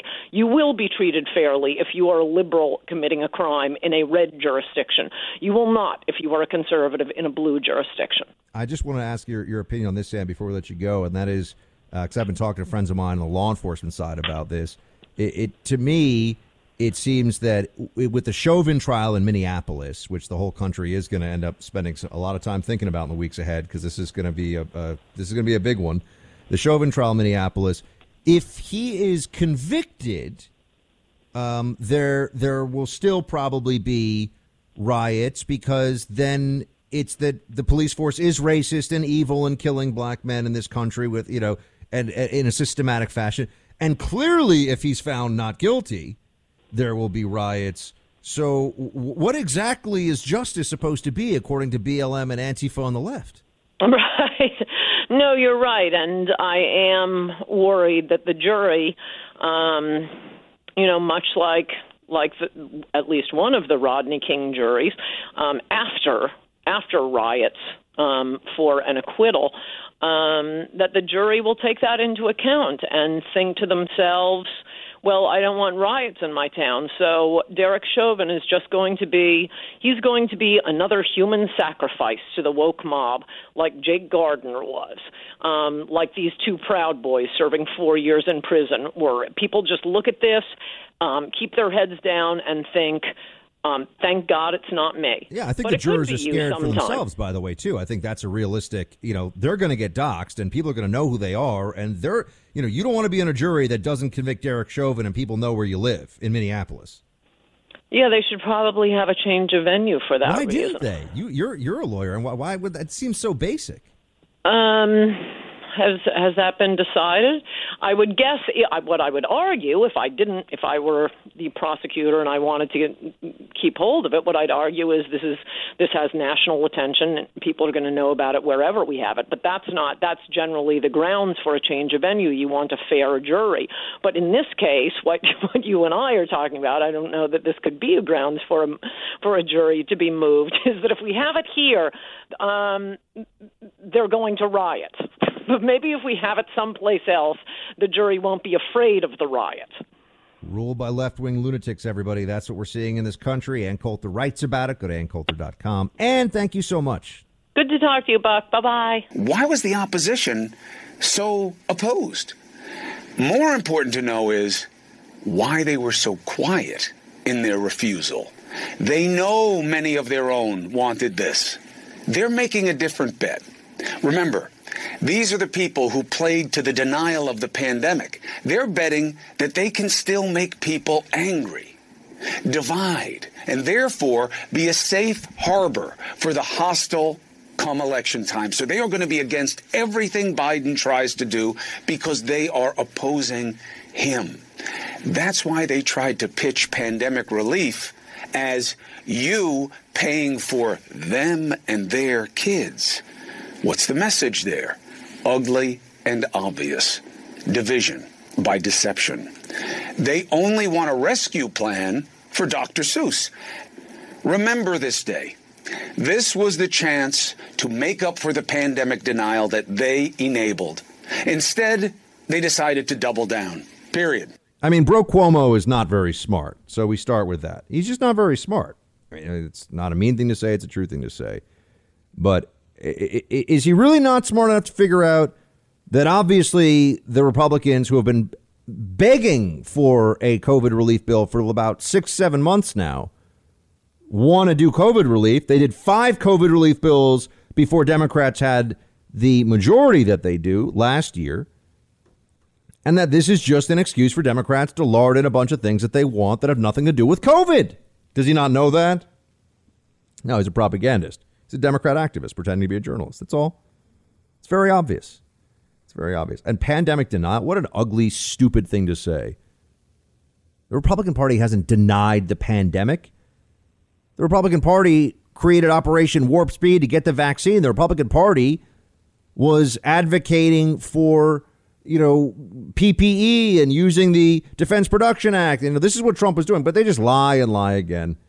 And then this cheap shot about Dr. Seuss. No, I mean, he's at CNN, and CNN's a bunch of big frauds who just want to make sure they get theirs. They get their paycheck. They get to be on their network. Nothing else matters. Whatever's happened to the country. And, they don't care about the fact that in New York, a private school, the Grace Church School, is putting out inclusive language guidelines now for parents, according to the New York Post, encouraging students to stop using terms mom, dad, and parents because the words make assumptions about kids' home lives. That's right. Don't say mom and dad. You might offend people now. Is this the country that CNN really wants everybody living in? How much more of this insanity? How many more of these slaps in the face do normal people, everyday folks, have to accept before we realize that there is a madness that has overtaken this country? The Grace Church School in NoHo, in a trendy part of Manhattan here in New York City, which goes from kindergarten through 12th grade, put a 12-page letter out with guidance. They recommend terms like grown-ups and folks. Don't say mom and dad. Don't want to offend anybody. Don't want to offend anyone. This is craziness, and normal people understand that. But the phonies at CNN continue with the propaganda on behalf of the Democrats. Rock and roll, fellow patriots. It's time for roll call.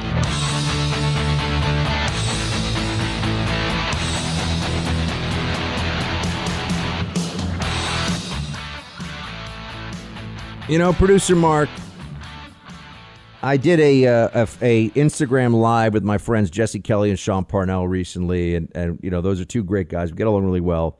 And Sean Parnell is a great American. He's a friend of mine, and he gave me a recommendation for a show. So last night I'm with the Snow Princess, and we're just I finished all my work for the day. She finished all of her stuff for the day, and we're just trying to drink some tea because I'm a big tea drinker. Coffee during the day, tea at night. That's how I roll. Black Rifle coffee, obviously. And I'm sitting there to drink my tea and watch something. We put on Your Honor, which has Bryan Cranston from Breaking Bad. Breaking Bad, I think, one of the greatest scripted television shows of all time. Correct. I think it's going to be pretty good. Sean Parnell told me that this was a great show, and I'm all excited. I got to tell you, it's like anxiety producing to watch. That's how bad it is. It's just the whole thing. I don't want to give anything away, but it's very tense. But there's no release in the tension, so you're just like the whole time. You're like something bad's gonna. And I just sit here. I'm like, this is not entertaining or enjoyable. So I have to give Sean Parnell a hard time because he's 0 for 1 with me right now on TV show recommendations. Yeah, but I've heard from a lot of other people that it's really good. So I'm just gonna go ahead and tell the audience this is probably just a Buck thing, and it's probably people just a him thing. Yeah, people think that I don't like most things. Like that's the way. Like I don't like most music, and I don't like most stuff. I think that's unfair. I think that's unfair. But I will say that then when I do like something, you all know it's really, really good. You all know it's really. That's true. Really if good. you like something, we're like, wow, you actually like something. Yeah. So, we're. I don't know if you have different feelings about Your Honor, but I'm telling the whole team this because. Give me a great show recommendation to watch. I mean, something that's really enjoyable to watch. All right. It's the end of a long day. I want to turn on a show. I want to be entertained. I don't want to feel like I'm about to have a heart attack any second. OK, I want to be entertained. Give me an enjoyable show to watch. You're saying you don't like thrillers? No, thrillers are OK. But the thing is, a thriller has to have a rhythm. It has to. There can be tension, but then it has to sort of mellow out a little bit. And then there's tension. The thing about Your Honor is you're just like the whole time. You know what it reminds you of, actually? That movie you loved that I hated about the Jewel, Adam Sandler, the Jewel guy. Uncut Gems. Yes. Oh, well, then I have to watch Your Honor. I'm going to love it. Oh, my God. It's like that in terms of there's anxiety the whole time. You just never get away. Breaking Bad, though. That is what Breaking Bad is. Breaking Bad goes, there's peaks and valleys. I wouldn't say it's, there's a lot of like stuff in the home and a lot of stuff with Jesse where he's kind of being funny. This is, Your Honor, there's no comedic relief at all. There's no chill time. It's all you know what, Mark? You probably will like it. Now that I'm thinking about this, you will like it because the whole time it's like, oh God, what's gonna happen? Like, the whole thing. I mean, Uncut Gems. I swear I had to, I wanted to like have a stiff drink right afterwards just to try to like relax a little bit. That movie is tense. Yeah, that's good. That keeps you interested the whole time. I don't know what's wrong with that. I don't know. It's stressful experience. Do you know how much trouble I have finding a show that I'm not going to look at my phone at all during? I mean, a lot. It's difficult nowadays. But I bet the audience also agrees with me that you would like The Boys, which is why I keep bringing it up. I bet promise they agree I will with me. watch it. I just, sports, wife. Sports, you know. You got to make some time, Producer Mark. Are there any sports even happening this weekend? Yeah, the hockey's on. When is the Stanley Cup? Just a couple months from now. Oh, I thought it was soon. We're like in the middle of the season. Yeah, all right. I thought it was already playoffs. I don't know. Well, it usually would be the playoffs in about a month. So I'm not crazy. It's that delayed for the COVID. Okay, yes. I get it. All right, let's hear from the team. Let's see what everyone's got on their minds. And like I said, I am really, really hoping. Producer Mark, have we checked to see if we're getting some Apple Podcast reviews and 5-star ratings? We're getting a lot. I actually have a gripe with one. I'd like to read a line off of the end of a review. Let's hear it. It's very nice. He says how much he loves you, and then at the I think it's a he. I'm not really sure. And they say the suffering he has to endure at the hands of producer Mark is quite disturbing, though. That's how he ended the review. But it was 5 stars. Whoever it is, a very astute individual. I just want to know what's suffering. Like, what am I doing that makes Buck suffer? I'm just trying to be here, be the creative, man. And you're all like, hey, Buck, we have to actually hit our time clock properly for radio, and hey, Buck, we have to actually do the show every day. You can't just be tired one day and say, what about yesterday's show? That one was good. Like, that's what he means. I'm an artiste, Producer Mark. See, but if anything, you would be suffering if you didn't do the show, because people a lot more powerful than me would start screaming at you. Well, that's, I mean, yeah. But I get what he said. I get what he's saying. You know, you're the guy who's I'm out there. I'm trying to do Hamlet on stage, and you're telling me we got to get ready for opening night, or else there's going to be no butts in the seats to pay the bills. But I'm the artiste. Sure, we can go with that. But in all seriousness, we've gotten a lot of reviews, and thank you to everyone who's done it. Thank you so much to everybody for that. We really, really appreciate it, and please keep it up because, like I said, our audience for this show on podcast alone, never mind, we have more radio stations we've ever had. We're over 200 stations now. Over 200 radio stations across the country carry the Buck Sexton Show, and we've been adding great markets like WIOD in Miami and WFLA in Tampa, and we've added KNRS in Salt Lake City, and we've obviously got Freedom 93.7 in Denver. We've added these great stations, and we're actually about to add a couple of other great ones, Producer Mark. I can't tell you what they are yet, but the word on the street is we're getting a few more big ads coming our way, and we've added WOR NYC. So we've got all these. And we've more than doubled the podcast listenership every day of the show in 12 months. More than doubled. And so, we really appreciate the momentum, and it's because you're passing the buck. I mean, this is on you. I don't have billboards anywhere. I don't have a marketing budget. I don't have any of that. I just put out billboards for that big of a head. Yeah, but you can't fit it, so that's also a thing. Plus, come on. There's a reason I like vocal stuff so much. I like radio. I'm not trying to have my face plastered on everything. I didn't go there. I just went with the size of head. Yeah, no, I know, but it's a big head. But that's all a part of it too. But I'm really giving you all listening to this my thanks, because it's because you who listen to this support what we do and tell people about it, that the show grows the way that it does. We have no marketing budget. I'm not a Fox News host. I'm not a Fox News contributor. So I don't have that, machinery behind me. I haven't raised, millions of dollars for like a nonprofit that's actually building up my personal brand every day or anything. We just do this show, and because of the quality of the show, we grow and grow and grow. And it's because you who listen to this care and spread the word and appreciate and tune in every day. So we really owe you, and it means a lot to us. So thank you for that. And if I could just ask, if you haven't yet, I think you can probably do it in 15 seconds on iTunes. Just give us 5 stars. And if you have a moment to write, a line or two, more is great, but a line or two review of why you listen to the show and what matters. And even if you make a snarky comment about producer Mark, as long as you give 5 stars, he's okay with it. Right, Mark? That is correct, yeah. There we go. All right, Randy. Hey, Buck, shields high. So my question is, when something happening in 10 years is a crisis, and when it's too far away that we don't know to worry about it now, take global warming versus the Iran nuke deal. Global warming will reach a crisis level 10 years from now, so we must spend trillions of dollars to combat it. The Iran nuke deal allows Iran to get a nuclear weapon in 10 years, but apparently that's not a crisis. It's so far out there that we don't have to worry about it. I'd like to hear your thinking on the Democrats' 2 different viewpoints when it comes to something happening in 10 years being a crisis or when it is not a crisis. Love the show.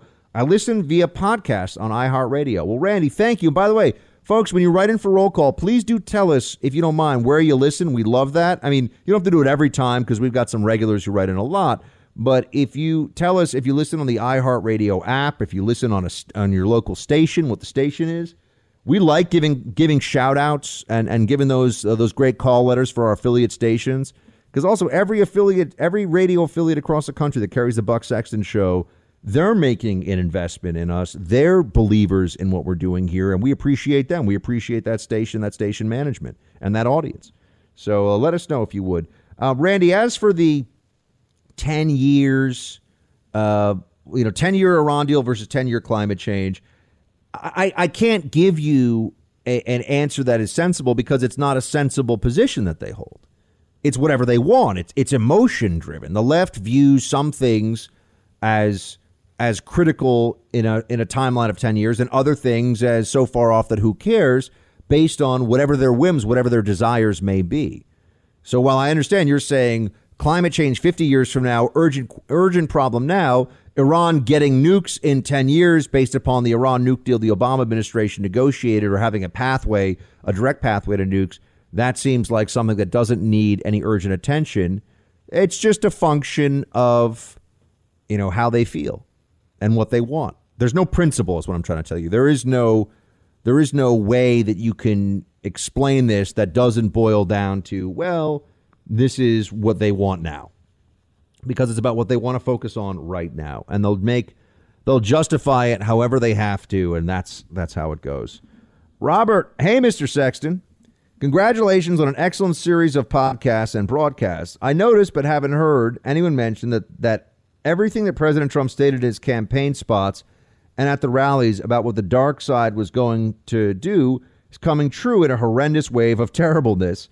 Also, there's absolutely none of the healing or the reaching out to the right, only more bashing. Note how Governor Ron DeSantis is the target as he's becoming more of a threat. The monster is turning its power against the next possible contender already. Shields high. I mean, Robert, thank you, first of all, for your kind words about the show. And as for your assessment, your analysis, yeah, you're absolutely correct. Trump told us that this was something that we should expect from the other side. He told us that these were the kinds of things that they would do. To be fair, I was telling you that as well. And I think all of my predictions about what the left will do, I mean, they're coming true because I know the nature and character of the left in this country. So I understand what their moves will be, and I see them in advance. And as for the way the monster, as you put it, is turning against Ron DeSantis, absolutely. They recognize DeSantis as a threat. They recognize that Ron DeSantis, because of his record on COVID-19 in Florida, his true courage and leadership, they want to try to take him off the chessboard right now. And they're going to have their hands full if he decides to run in 4 years. Governor of Florida, man. Florida, you guys and gals are all very lucky that you got Ron DeSantis and not some of the other clowns running around. Roll call coming back as well. We've got Dave. Greetings, Buck and producer Mark. I'm writing today because I see a trend developing that I'm sure others have noticed also. Why is it that mask mania seems to be the most prevalent among the 20 to 30-year-old crowd? Nearly any time I see a person alone in a car or walking down the sidewalk by themselves, if they're in this age group, they're wearing a mask. The generation that is nearly immune from any severe complications from contracting COVID seem to be the very same people who are downright petrified of it. They're the first ones that will mask shame others, post mask selfies, and want more government mandates. I have my own theory as to why they've been indoctrinated and completely brainwashed by the panic porn industry. I also believe societal and peer pressures to conform play a role. What say you? Am I missing anything, or am I spot on, or do you disagree? Love the show. Keep up the great work. Your show is the best part of my work day, except for the moment I clock out. Well, Dave, first of all, that's awesome. That's really high praise. Thank you. That really means a lot. I mean, it's to know that for some of you that are in a job and you can listen to this while you're working and it's something you look forward to every day, it honestly makes the endless hours of prep and reading and audio and sitting here and doing the show and having Mark put it out every day and all the things we're doing makes it all worthwhile. And I really mean that. So thank you, Dave. And yeah, your analysis is spot on here. I mean, the younger generation, if you're 20 to 30, if you're 20 to 30 and really anxious or worried about getting COVID for your own personal safety reasons, not, if you're taking care of your 85-year-old, grandma with emphysema and you don't want to give it to her, I understand. That's different. But if you're worried about yourself and you're 20 to 30 and you have a normal functioning immune system, you have been brainwashed. I mean, the panic porn has seeped into your mind because you are at less risk from this if you're 20 to 30. This is clear in all the data. You're at less risk than you are from seasonal flu. So do you go around being terrified of the flu all the time? No, you don't if you're in your 20s and 30s. And look, I've brought this up a few times on the show. I got wrecked by the flu 5 years ago. Had a confirmed diagnosis, did the whole test and everything else. And it was like a week where I felt like I kept telling my family, I would like mumble to my mom or my dad on the phone, I feel like I got hit by a bus. That's what it feels like when you get the flu. But, sometimes it's, your number gets punched. It's no good. Producer Mark, when was the last time you had the flu? Do you remember? I shouldn't say this, but I don't think I've ever had the flu. Wow. And now I'm going to get it like tomorrow. Oh, God. Thanks. Well, lucky you, man. Because, yeah, when you have it, too, you know you have it because you're like, well, maybe you tell yourself, maybe it's just a cold. Maybe it's just going to be a cold when the initial symptoms come on. And then when you start shaking and have the fever and you have the chills and you're like, not a cold. Anyway, but yeah, if you're 20 to 30 and you have a normal immune system and you're not taking care of elderly people or anything, you're fine. Don't worry about it. Let's get to Maureen. Hey, Buck and Producer Mark. I wrote you a glowing review on Apple Podcasts, even though I own this new iHeartRadio. Yes, Maureen, thank you. Exactly. Even if you're a radio listener, if you use your iTunes account, write us a podcast review on Apple Podcasts, please. It's a big help. We really appreciate it. So whoever's listening to this, it's an ask and pass the buck, of course, too. Please get one new person to listen on the iHeartRadio app or wherever you listen to podcasts. I, too, really wanted a sea otter, lion, or bear cub or fox as a pet, so it's not that unusual to go exotic, but I was a California beach kid, not an adult in my 30s in NYC, a mere child of 7 or 8 when I wanted that. I had to lovingly be told that a lion and a bear cub grows too big to play in our backyard, and a bathtub was too small for an otter, and a fox would smell really horrible. They do. They're actually quite pungent. So we had a little beagle pup and a fluffy kitten instead. Let me steer you in the cat and dog direction if you want a pet. Thanks for all you do. Well, Maureen, you're no doubt correct, but one day I will send you very cute photos of my pet otter named Otto. That's it for today, everybody. Until tomorrow, shields high.